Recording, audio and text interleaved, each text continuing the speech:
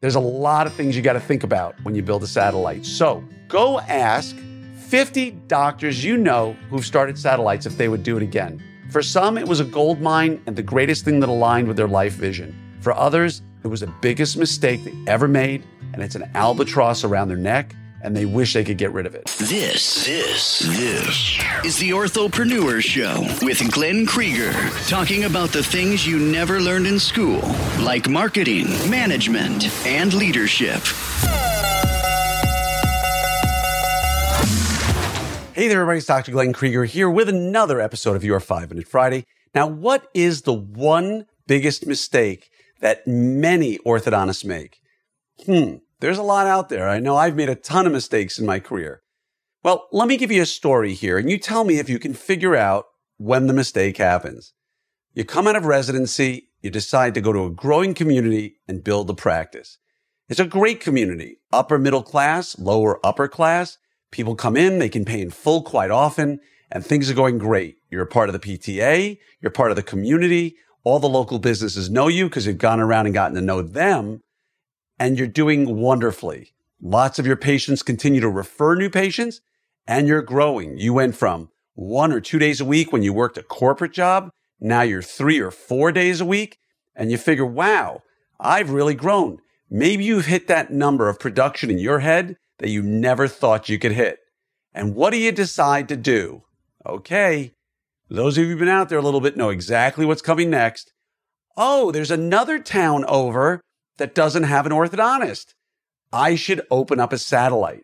And all of a sudden you realize you went from one practice 3 days a week, making a phenomenal living where all your patients knew you and everything was going great. And now you're working 5 days a week. Your first practice is suffering. The satellite is not growing at the speed you expected. You don't see your family, friends, and loved ones. You don't get a chance to work out as much as you used to. Your hobbies have disappeared. And you ask yourself one day, why did I ever open a satellite?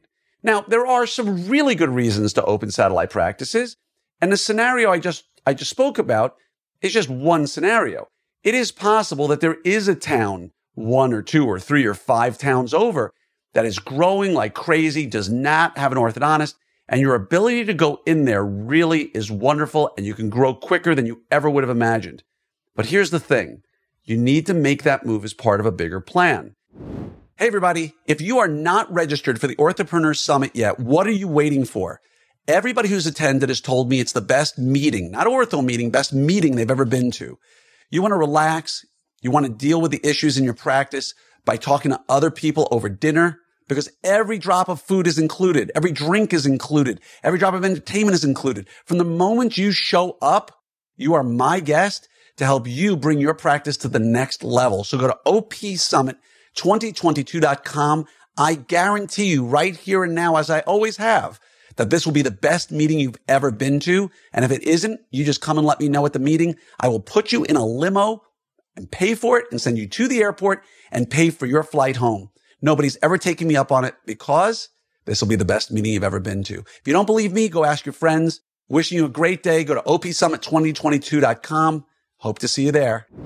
Now, if you've listened to me, you know I'm a big fan of a written plan. What is it you want for your life? Now, if you're making enough money, you don't need to go chase other opportunities. If your current practice is growing at the pace where you will make enough money, you don't need to go chase a satellite practice. But if you're slow and you're just not growing at the speed you want and you're not making what you want and you have the opportunity to work an extra day or 2 a week and it's not going to impact your original practice in any way and the other practice, the satellite, has more potential, okay, I can get that. If you're running busy and you just want to bring an associate in and plug it in so you can go run a satellite, that's a mistake. Maybe you think I'm going to keep my original practice and put an associate in a satellite. That's a problem too. Now, what you really need to do is you need to think about it in terms of your plan, as I mentioned, and determine how are you going to operate that second practice. Now, if an associate or a partner is going to do that, that's wonderful, but put it in writing. Figure out how it's going to happen. If you're going to bring an associate into your practice and then suddenly just think they're ready to practice on their own, that's a huge mistake. Don't do it. But if you're going to bring them in, train them for 6, 9, 12 months, get them up to speed, get the team to really respect them, get the patients to start knowing them and referring to them. Okay, now you may be able to step out and work a satellite a little bit, but you've got to get your house in order first, because things like staffing, right? If you're there in one practice 3 days and another is 2 days and they're one town over, that's one thing. If they're an hour drive because you live 30 minutes from one and 30 from the other and you're situated right in the middle, but your team is all by your first office, that's a problem. Supplies, what are you going to do about it? How are you going to make sure what supplies go in one office versus the other? What about high ticket items like scanners, CBCTs? Are you just going to spend the money and put them in the other office? As you're seeing, there's a lot of things you got to think about when you build a satellite. So go ask 50 doctors you know who've started satellites if they would do it again.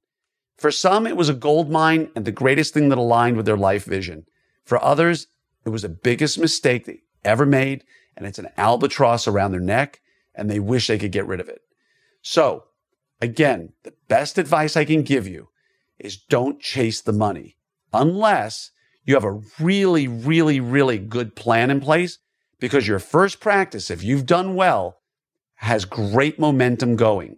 And by starting to split yourself emotionally to a second place, you could destroy that momentum really easily and screw up something really good and be miserable. And as always, I'm always here. If you have any questions, reach out to me. I'm always here to help you.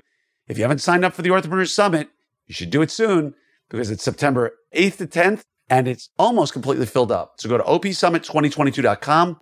I hope to see you there, and just wishing you all a great day.